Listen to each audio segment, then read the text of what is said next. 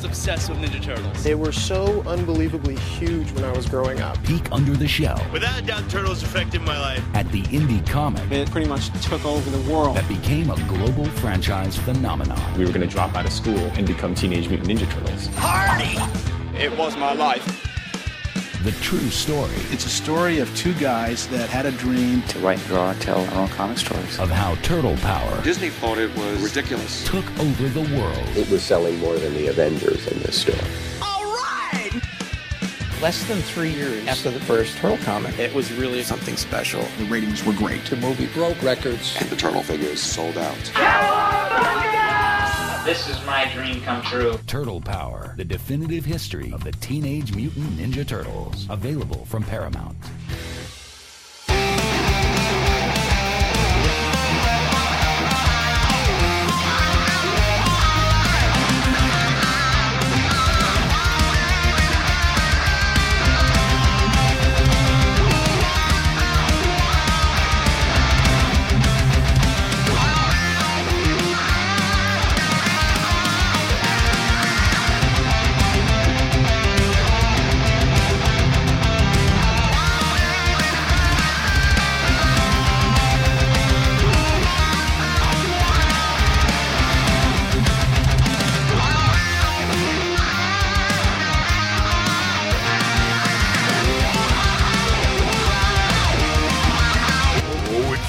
Don Turtle Flakes podcasters. Burn! Go, go, go! Get him! Go, go, go, go, go! Cowabunga dudes and dudettes, and welcome to a special episode of Turtle Flakes Podcast. I'm here with my main man, Josh Otello. Hey, Josh. Hey, Rob. How you doing? Doing good, man. I'm doing really good because we got a special guest today. We do? Who's our special guest? It's Isaac Elliott Fisher from Turtle Power, man. Turtle Power! That should be our theme song. Only if you could have sang the theme song for us. I agree. So, Isaac, man, it is so awesome to have you here on the show. For those of you who might not know, there's an upcoming TMNT documentary coming out. It's called Turtle Power, and the trailer was just released a couple of days ago, and it looks amazing. So Isaac, if you wouldn't care, tell us all about Turtle Power. You know, what is it all about? Oh, man. It's a beast. It's a big film. We're a small group of about 3 Canadian filmmakers, and we've got a few friends and family that tag along and help out when they can. But about 5.5 years ago, we set out on this incredible journey to try to tell at least the most complete in the terms of this is the most definitive story that we possibly could tell about the history of the Teenage Mutant Ninja Turtles. So it's a pretty awesome film, and it's a feature-length doc that's going to come out under Paramount in August, in August 12th. Right. Yeah.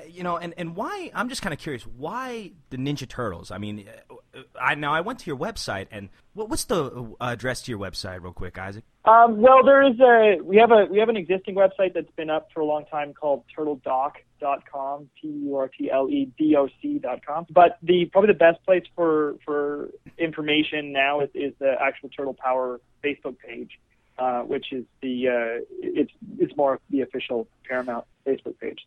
Is that TURTLE Power? Yeah. Yeah. Kind of like the song? Yeah, like it goes with the song. Yeah. On the half shell. The hero's for. Just in case you didn't know how to spell turtle. So, and I was just reading from your website. It's really kind of cool. It's written like a story, the whole premise of you guys finally deciding to do this and everything. So you were the one who first suggested this way back in 2008. Is that correct?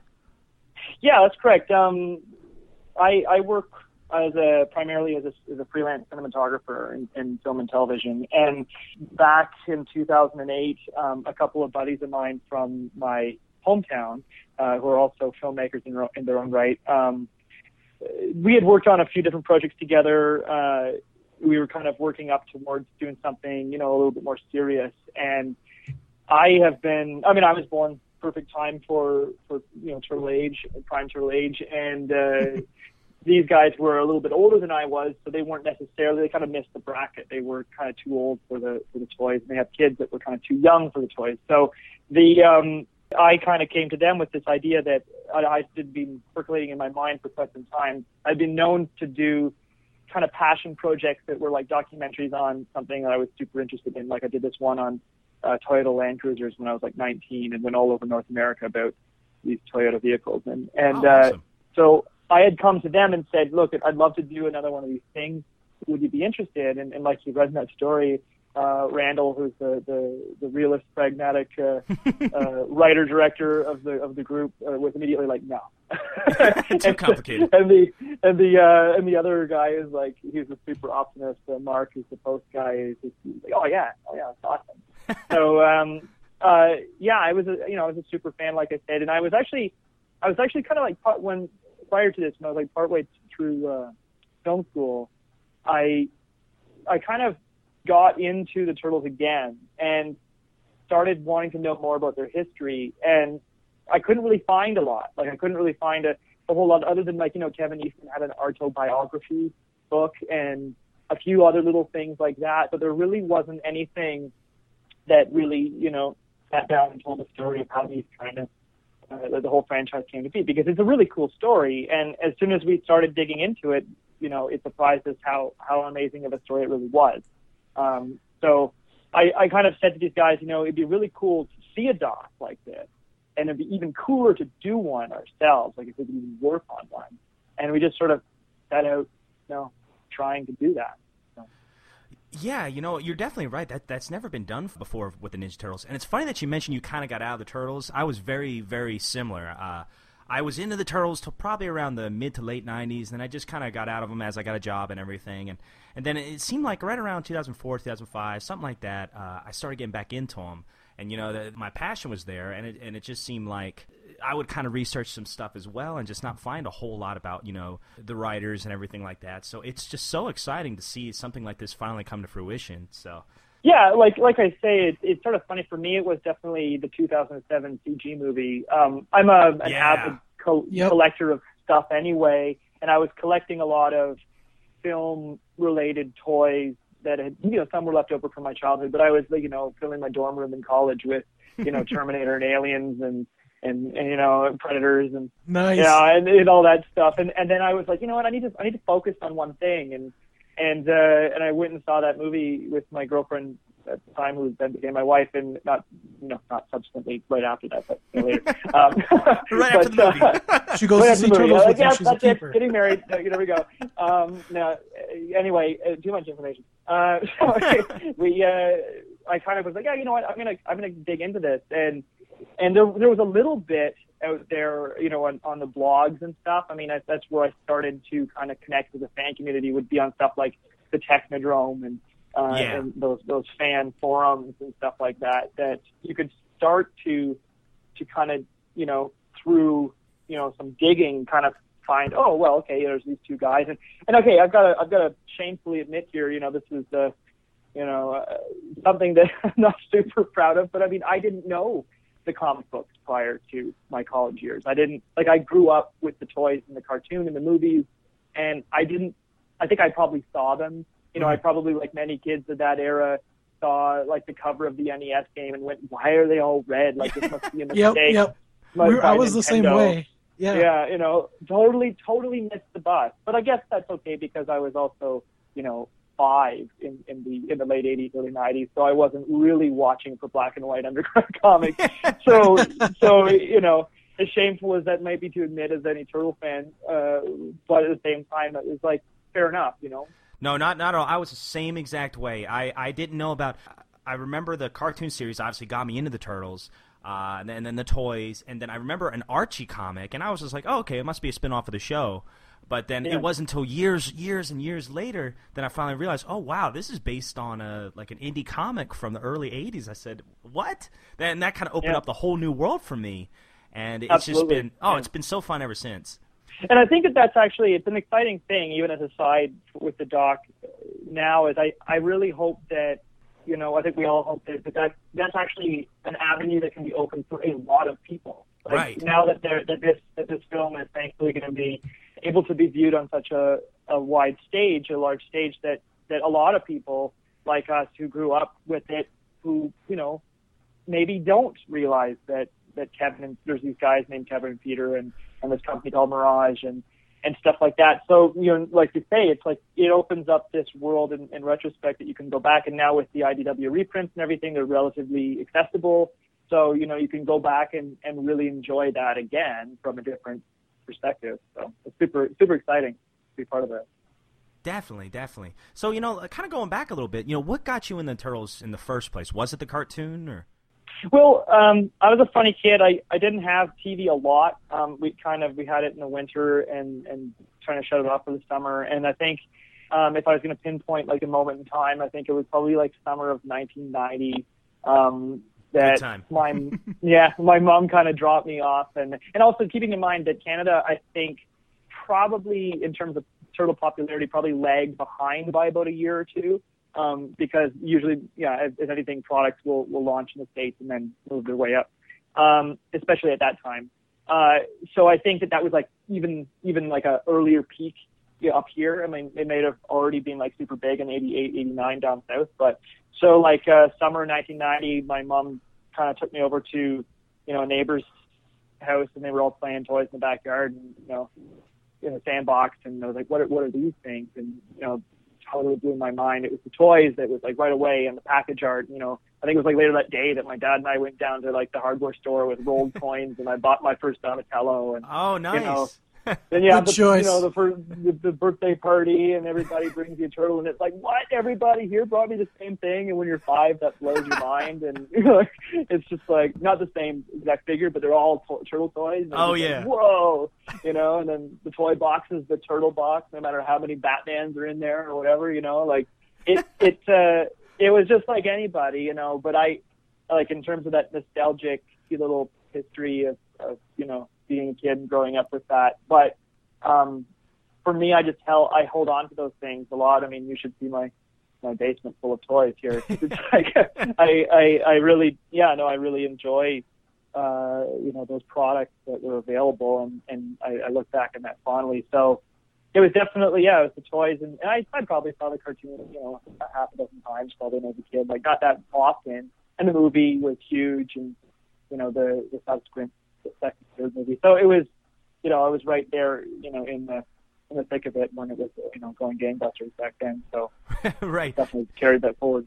So 1990, that's when the first film came out. Did you get to see that when you were a kid? I think that summer, ironically at that summer, I disappeared to Europe with my family for like 3 months. Oh, wow. And it was like, I think we actually have the newspaper. My mom found the newspaper from the month that we left, and it actually said, you know, Ninja Turtles 1 wow. You know, hanging over for a second week or something in the local theater. And I was like, oh, wow, so that's why I didn't see that one in the theater. Because we literally weren't even here. So it was, totally missed that. But I specifically remember seeing the third one in theater. I don't know if I saw the second one in theater. So I know you had mentioned the 2007 CGI movie getting you kind of back into the series, and that's sort of where I was too. Is the 2007 CGI movie your favorite one, and if so, why is that? I wouldn't say it's my favorite. I do enjoy the CG movie, but nothing beats the first Turtle movie for me. The first, you know, the Jim Henson puppets and everything. I really do like what Galen Walker and Tom Gray and Kevin Monroe did with the CG movie a lot. Like it was a more grown up story, and it was a great continuation. And like Peter says a lot in his interviews as well, is you know, it was the first time that, you know, he himself and many others could really see what could be done with the Turtles in CG for the first time. And it's kind of cool that even happened, if you think about it, in terms of what else was going on in CG world in the mid 2000s, 2007, around there. So it was kind of great that they had that opportunity to explore that movie. And I think that they did a great job. But I mean, sorry, nothing else beats the first one for me at that time. So. I have to agree with you there. Yeah, same here. I mean, it was like the perfect blend of the comics and, you know, it still had the humor of the TV show. I mean, the first film is the first one I ever saw. Actually, it was the first movie I ever saw as a kid, and it just stands out. And I'll never forget, I was in the movie theater. I was probably about 4 or 5 at the time, and it was the scene where the apartments burned down. And I thought that the turtles were still in there for some reason. So I started crying. I was like, they're burning. So I'll never forget that. And my mom, she had to kind of reassure me the turtles were okay. And of course, next scene they were fine. But yeah, I definitely have to agree with you, because I've watched it, you know, several years after that, and I've watched it probably dozens of times, you know, since it came out, and to me it holds up better than all the others, except for maybe, you know, the 2007 film, like you mentioned. It's a phenomenal film, in my opinion. So let me ask you this. I really want to talk about your Chasing Turtles video blog that you all put on your website. I love that, man. I didn't get to watch every single one of them, but I came close, man. I got to like episode 17, something like that. You know, like soon as we had done exchanging emails and everything, I was like, okay, I got to get on this, and I was hooked, man. Like, there's so many questions I have based on this, just from a fan's perspective, and I don't know how much you can give away, but, you know, I just wanted to ask you, first of all, you know, we'll start with the basics. You know, what was it like for you as a fan, meeting Kevin Eastman and Peter Laird, and even staying in Kevin Eastman's house, from what I understand? So, what was that like? It's one of those, like, you know, way too, you know, words can't even describe on so many levels, because one of the things that was so profound throughout the entire process of this 5-year journey was that every step of the way, like every person we met, it was like, you know, another awesome person on top of another awesome person. It's like, everybody's just awesome. You're just like, why is everybody awesome? It's really positive. It was just so great. I mean, I truly mean that, because every time you turned around, you'd think that, oh, you know, you're just getting just another interview with just a person who maybe didn't have a huge part to play, but in their own right, they had an amazing part to play, and they had amazing stories, and they were just so happy to share those experiences. Not the least of which, of course, you know, Kevin and Peter. I mean, they, you know, we can't thank them enough. Like, they were an amazing support, and still continue to be an amazing support all the way through the process, and both of them. And the very, very beginning of the process was early 2009. We had arranged to go down to the New York Comic Con, and it was just actually going to be me and another guy who was actually my cousin, who also works in the film and television business, and he, like my partners in the documentary, weren't actually able to go for whatever reason. And they had arranged, like Randall and I had arranged some interviews at Mirage, so we knew we were going to get Peter. We knew we were going to get a couple of the guys at Mirage. And that was going to be kind of the backbone of the film, and we really just intended to set out and make a fan film. Like, we were really not expecting to get much more than maybe Kevin and Peter, maybe a few other people, and then principally shoot fans. And right away, like, I walked onto that floor. At that point in 2009, you were still able to, with the press badges, you were still able to get onto the floor before the doors open. You can't do that in all Comic Cons anymore, which is insane. But I walk in at the first, you know, the opening day or whatever, and I've got this like bright white Ninja Turtle T-shirt on, and I've got like a big camera bag strapped to my shoulder, and I'm like marching straight down this wide open aisle. Nobody else is there. It's just people setting up desks. And I knew Kevin was going to be there because he had Heavy Metal's booth to be there. So I just, you know, okay, here we go, and, you know, marched right up to his booth, and he saw me coming like a mile away. And he's like, you know, as anybody who's met Kevin knows, he's the most gracious, kind, nice dude on the planet. So that's awesome. He's like, you know, hey, how's it going? Obviously, you're coming up to say hi. And I was like, hey, dude, I'm doing a film about you. Do you want to be in it? And he's like, all right, sure. And then by the end of the couple of days or the weekend, I guess, by the end of the con, discussed it many times. We'd gone out for a beer and we'd sat down and said, okay, this is what we're doing. This is what our intentions are. And, you know, on the way back home, I stopped and did the master interview with Peter. We subsequently did other interviews with Peter. You know, we'd go down every few years. do something else. And then so that was February, and by March, we flew out to California for the first time and did the first run of interviews out there with Kevin. And he had this house he was selling up in Mulholland Drive, like right in the middle of the Hollywood Hills, like, gated community, 90210. And he was like, yeah, I'm selling this house. You can just kind of stay here. And we're like, oh, okay. And we just, so the funny thing was there was no furniture there. So we went to Walmart and bought inflatable mattresses. And there was a really awesome fan that we knew in town, Stephen Reese, who, we had shot some stuff at his house, and he brought us some folding lawn chairs to sit on. And it was actually one of those experiences where you're like, man, this is amazing, but I'd really like to sit down on something. and we would just go sit in the car because we would have stuffed seats, which is all we had. So it was just incredible because every single day of that process, and every time we would go do trips like this, it was so unexpected.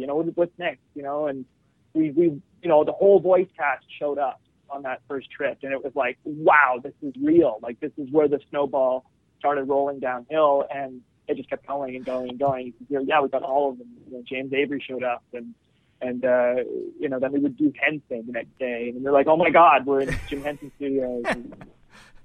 Yeah, what was that like? Going back to the voice actors, and that was, I think, the first video I had seen. And fans, if you've not seen this blog, it's amazing. And if you want to get a kind of a good sneak peek, it's really good. It's called Chasing Turtles. It's on their Turtle Doc website, and one of the first ones I saw was the voice actors, and all of them were there. Townsend Coleman, the late great James Avery, and Renee Jacobs. Just all of them were there. And what was that like for you? Just seeing them. Was there a certain personality that stood out to you? Because we've had Pat Fraley on the show, and boy, what a personality he had! It was such awesome. You're not kidding, man. No, that guy is he's hilarious. Yeah. It's even going previous to that. For me, it was when I was setting those up, because I tracked them all down, and sometimes a lot of fun in documentary filmmaking is the detective work, is finding the people, and every time I would get another one, I was like, woohoo, yeah, and the coolest part of that process was hearing them on the phone, right, for the first time, and when they'd be on the phone, they'd be like, oh my God, this is Craig. That's April. That's April O'Neil. That's what she sounds like. And or Barry Gordon sounds so much like Donatello in his real voice that you're like, oh my God, I'm on the phone with Donatello right now. This is so cool. It kind of, you kind of almost didn't realize that. That hey, this is a real person. It's not really a cartoon character. So that was like the beginning of that experience. And then sure enough, as they all show up, they're just all amazing actors and people. And they were very appreciative, I think, of that experience for themselves, even because I think at the time that was probably the first time they had all kind of been together in 15 years or so, right? Yeah, wow. I'd say so. They hadn't really all come together like that up until then. Since then, I think they've done it a couple of times, but that was the first time for a long time. Yeah, it was really kind of special. You see in that Chasing Turtles blog, James Avery's coming up, and everyone's just clapping for him and everything. It's kind of a sweet moment, and that one, just that particular scene really stood out to me. You also got to meet the writer for the first film, correct? One of the writers. The history of the first film is an interesting one because of the fact that it's, and you'll have to see the doc to get some of the finer details. The writer of the first film, we met Bobby Herbeck. We did an interview with Bobby Herbeck. He actually, technically speaking, would be the first story writer. Later, the script would have been rewritten by Todd Langdon and the director, Steve Barron. So yeah, we did do an interview with him, which is part of the backbone of the kind of the early process of that movie getting made. Because, interestingly enough, many of the steps along the history of the Turtles, the awesome thing about those stories is they almost didn't happen. The the toys almost didn't happen. The cartoon almost didn't happen.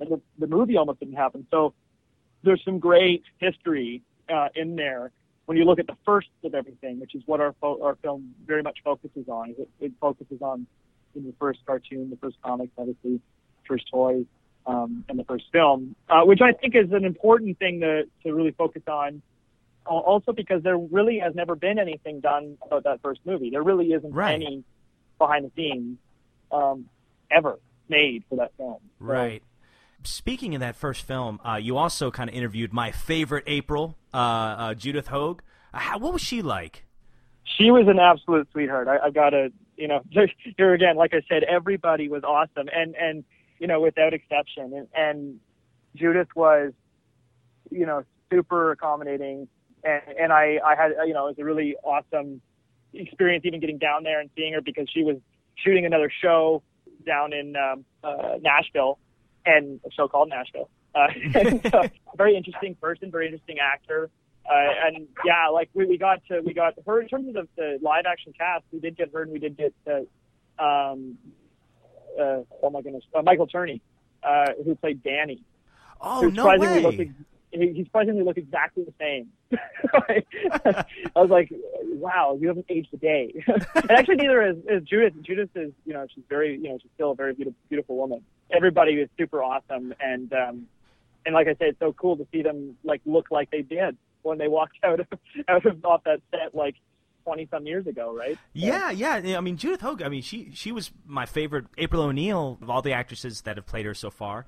And, it was just kind of cool because I don't think I've ever seen her do an interview about the Turtles before. So that's another reason this documentary is going to be awesome. But I think that goes, just as a side, I think that actually, it goes along with almost many of the people. I'd say a good chunk of the people other than Kevin and Peter and some of the guys at Mirage, most of the people really have never done PR for this franchise like this. They've really, it was the first opportunity for a lot of them to really tell their story, like the producers and the directors and the writers and the artists behind, Kevin Clash even, I don't know if he's ever done an interview about Splinter, he's probably done a bazillion interviews about being Elmo, but, never to do something about Splinter. And, Brian, it was even expressed by, Brian Henson that, he really wanted to talk about it because it was a very important step in the evolution and history of that company and of animatronics in general. So that he was very excited to tell that story as well. Yeah, absolutely. I got to, ask you this question. Do you ever get kind of the butterflies, meeting these people for the first time?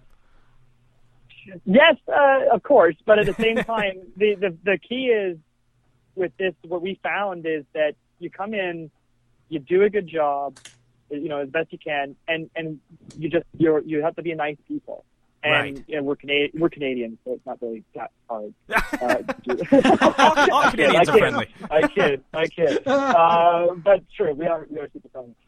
And so we just come in and we're nice people, and we try our best and do our best, and we don't bring, as much as I am a fan, you have to come there and not be the fan. You have to be professional, and it's a fine line to walk, but in a way I'm very appreciative of the opportunity to have done that, because I think it, for me anyway, to be totally, selfish about the process, it was a huge honor to be able to meet those people under that context, right? Within that context of I'm here to tell your story. I'm not just here as a fan, which was super, super amazing. It's funny you mentioned about, sometimes things not happening, and I happened to pick up an original copy of the fourth comic, I think it was, and in the front and in the back of the comics, there's usually a letter from Peter Laird, or I think this particular one was Peter Laird, and they kind of talk about what was happening at the time, and it's so cool. You feel like you can go back in time, and they're talking about, we might have this toy line coming out through Playmates. It's just it's so cool to be able to read that. Have you seen any of those? Well, I have read them. As I read all the comics, I would, like you, I would pick up on those cool moments, like you say. It's like a time capsule, and I love that. And even to add to that, which is great from a a filmmaker's perspective, just a godsend, I got to say, that Peter bought a camera in the mid-'80s. So you got to figure that's very early days of home video cameras. And he bought a camera right after the comic was kind of getting going, like right before, like, say, guys like Ryan Brown were moving down and they were, you know, really starting to draw full time as a studio. So this is pre-Toyline. So Peter filmed everything. And so there are, like, without giving too much away, like, there are elements of, like, the toy deal, both at Playmate offices and at home, where it's literally he would leave the camera as a fly on the wall. So those moments are quite literally, truly time capsules of what that was like to make those deals, right? And to discuss what those the toys might look like, what the stories might be for the cartoon. You gotta figure that at the time they didn't know that it was going to look like and sound like and be like the cartoon eventually was, right? Right. It's actually some of the most exciting elements for me to tell, you know, the fans, is to show the fans, is these elements that we didn't even see coming, which is why I still say there are elements in this doc that even the hardest core Turtle fan will not know about, which is really cool, because this is history that just came up through the different people we interviewed that nobody even knew existed. So, like that, like, especially around the toys of history like that, because they, you know, they were going to go very different directions. There were very, very bizarre, you know, options on the table, but you have to kind of, you know, if you look at the creative process, you know, you blow it out, and you try a whole bunch of different ideas, and you see what sticks, right? Right. And so yeah, there's some amazing time capsule moments in this film, which we're super excited about. Wow, I can't wait to see it, man. I just can't wait. From a fan's perspective, this is anything a Turtle fan could ever want. I'm sold. Yeah. Where are you guys in the filmmaking process right now? Are you still filming? Are you editing? No, actually, everything is done. You know, done and delivered and signed and sealed, and we finished up the last. Well, I shouldn't say that. There are final deliveries and stuff like that we're still doing for the business side of it. But we were extremely fortunate to line up with Paramount, and yeah, so it's all in their hands now, and it's so yeah, like I say, we're done this part. But I'm sure there's more to come. Oh yeah. Well, just seeing the outpour from the fans and stuff, how much they're gonna love this thing. Just get ready for that. Yeah, and we really look forward to their experiencing it, and we really look forward to their reactions, and we hope that we look forward to the possibility of being able to share, you know, the other stuff that didn't make the cut. You know, there's a lot of stuff there, so we hope that sees the light of day as well. Oh, that's awesome. You know, let me ask you this, and I know this is probably going to be a really hard question for you, but is there one, if you could pick one particular moment from the entire filming process that really stands out to you, you know, filming Turtle Power, what do you think it would be? Yeah, again, it's like you just said, it's a super tough question to answer, because it really kind of harkens right back to, like I said before, it's just the experience of how surprised we were by how amazing everybody was. It was the opportunity to get to know these people. And like I say, even, you know, from the obvious, you know, the Kevin and Peters and the directors and the actors and the voice cast, right down to, like, designers and you know, sculptors and writers and, you know, everybody behind the scenes. Like, it's hard to even pinpoint, like, any one high point. I mean, if I was going to say, like, from a fanboy perspective, like, an experience that happened during it and choose one, I would probably say during the shooting of, we filmed at a lot of events, one of which was a Tribeca film festival in New York, and they did, I think that was 2009, and they did a outdoor screening of the first movie on a big, like, kind of inflatable drive-in theater on the waterfront in Manhattan, like right across the street from Ground Zero, and really right out there on the lake or on the ocean, and I got to sit down and watch. We only watched about half of it, but I watched it sitting between Kevin Eastman and Steve Barron. And to sit there with the director of the movie and the co-creator of the franchise and be able to turn to them and go, so when we were shooting this scene, what were you thinking? And that, to me, for like those brief moments was, I mean, obviously it never shows up in film, but it's like, that was probably one of the higher points. Like, oh my God, this is where I am right now. That's so cool that you finally got to see it on the big screen, the first movie. Yeah, exactly. Yeah, you're right. And subsequently, I think there was one of those indie theaters playing a 35mm print, and of course I went to go see that too. Yeah, because it was like that was another time altogether. But yeah, it's definitely cool, and you get a chance to see it on a print. Well, I think that experience kind of makes up for not seeing it as a kid. A little bit, yeah. Yeah, a little bit, yeah, no doubt.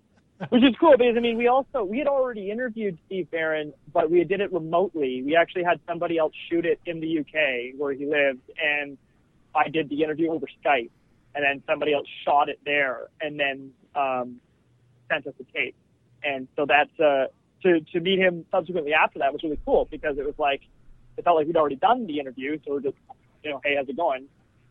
Right. and that was super cool.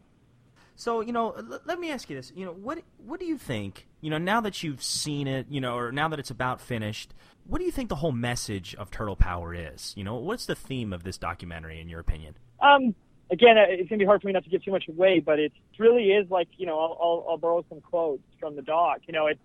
It's a story about two guys who had a dream, right? And they took that dream and they ran with it when they had, nothing else going on, right? And they gave it their all, and it was another quote. It was lightning in a jar, right? You can't do it on purpose, but you got to follow your dreams and you run with them. And it's about the ups and downs, and the benefits and the rewards and the good times and the bad times of what that's like to experience those dreams coming to fruition. And that's truly what the heart of the film, the core of the film is about. It's about these two guys and what it was like for them all the way through. You got to remember, they maintained control the whole time, right? They owned that property, which is so unheard of. For 25 plus years until Peter stole them. And I think it was the right time for him too. It's like it truly is about that. It's about them. The last thing we want to ask is how can the fans and everything, how can they stay up to date with everything Turtle Power? And how can and how do we get it on release day? Right. Well, it's like I say, the best way to keep abreast of what's going on with the release of the film and everything around it is to go to the Facebook and just search Turtle Power. I'm pretty sure that'll bring it up, Turtle Power Documentary. TurtleDoc.com is our base website. The documentary will come out on DVD on August 12th, and I'm sure it'll probably hit every Walmart and HMV or whatever kind of store sells DVDs around North America or the world. I'm not even sure how far it will go. Right now, you can pre-order it off of Amazon. You can buy it HD download as well on the release date. So if you just search it on Amazon, Turtle Power Documentary, you'll also find it there where you can pre-order it now and save a few bucks if you want. Awesome. All right, well, I got to ask you one more question, a question I think everybody wants to know. What is your favorite type of pizza? Hawaiian. Nice. Oh, nice, yeah. Nice. That's mine too. Yeah. Well played. Yeah. Much as my wife doesn't like it, I love Hawaiian. It's one of those things. As a kid, I was like, "Ew, that doesn't look good." But don't knock it till you try I it. totally agree with you. I was like, what? Pineapple? No, that's gross. But then I'm like, you know what? No, this is actually genius. So. Well, Isaac, thank you so much for doing this interview with us, dude. We are. I know Josh feels the same way. We are so excited to see this thing. I literally just found out about the documentary on Facebook about 3 weeks ago, and I wanted to reach out to you guys right away because I was like, this is pretty special, and it's just a fan's dream come true doc, and I can't wait to see it, man. Right. No, I really appreciate it. No, we all really appreciate your support and the interest in it. We're super excited to share it with you guys. It's going to be amazing. It's a long time coming. Absolutely. Well, hey, anytime you want to come back on the show, if you want to put up with Josh, I mean, I'm the cool one, but Josh. Take off, Rob. You're the one who's rambling Rob. No way. Yeah, I am not. Sure, let's do it. Let's do a follow up after the DVDs. That'd be awesome. Great. Yeah, let's do that. Sure. Drop me a line. All right. Well, thank you so much, Isaac. I appreciate it. Yeah, thanks for your time. We really appreciate it. See you guys. Cowabunga, dude. Cowabunga. Nice.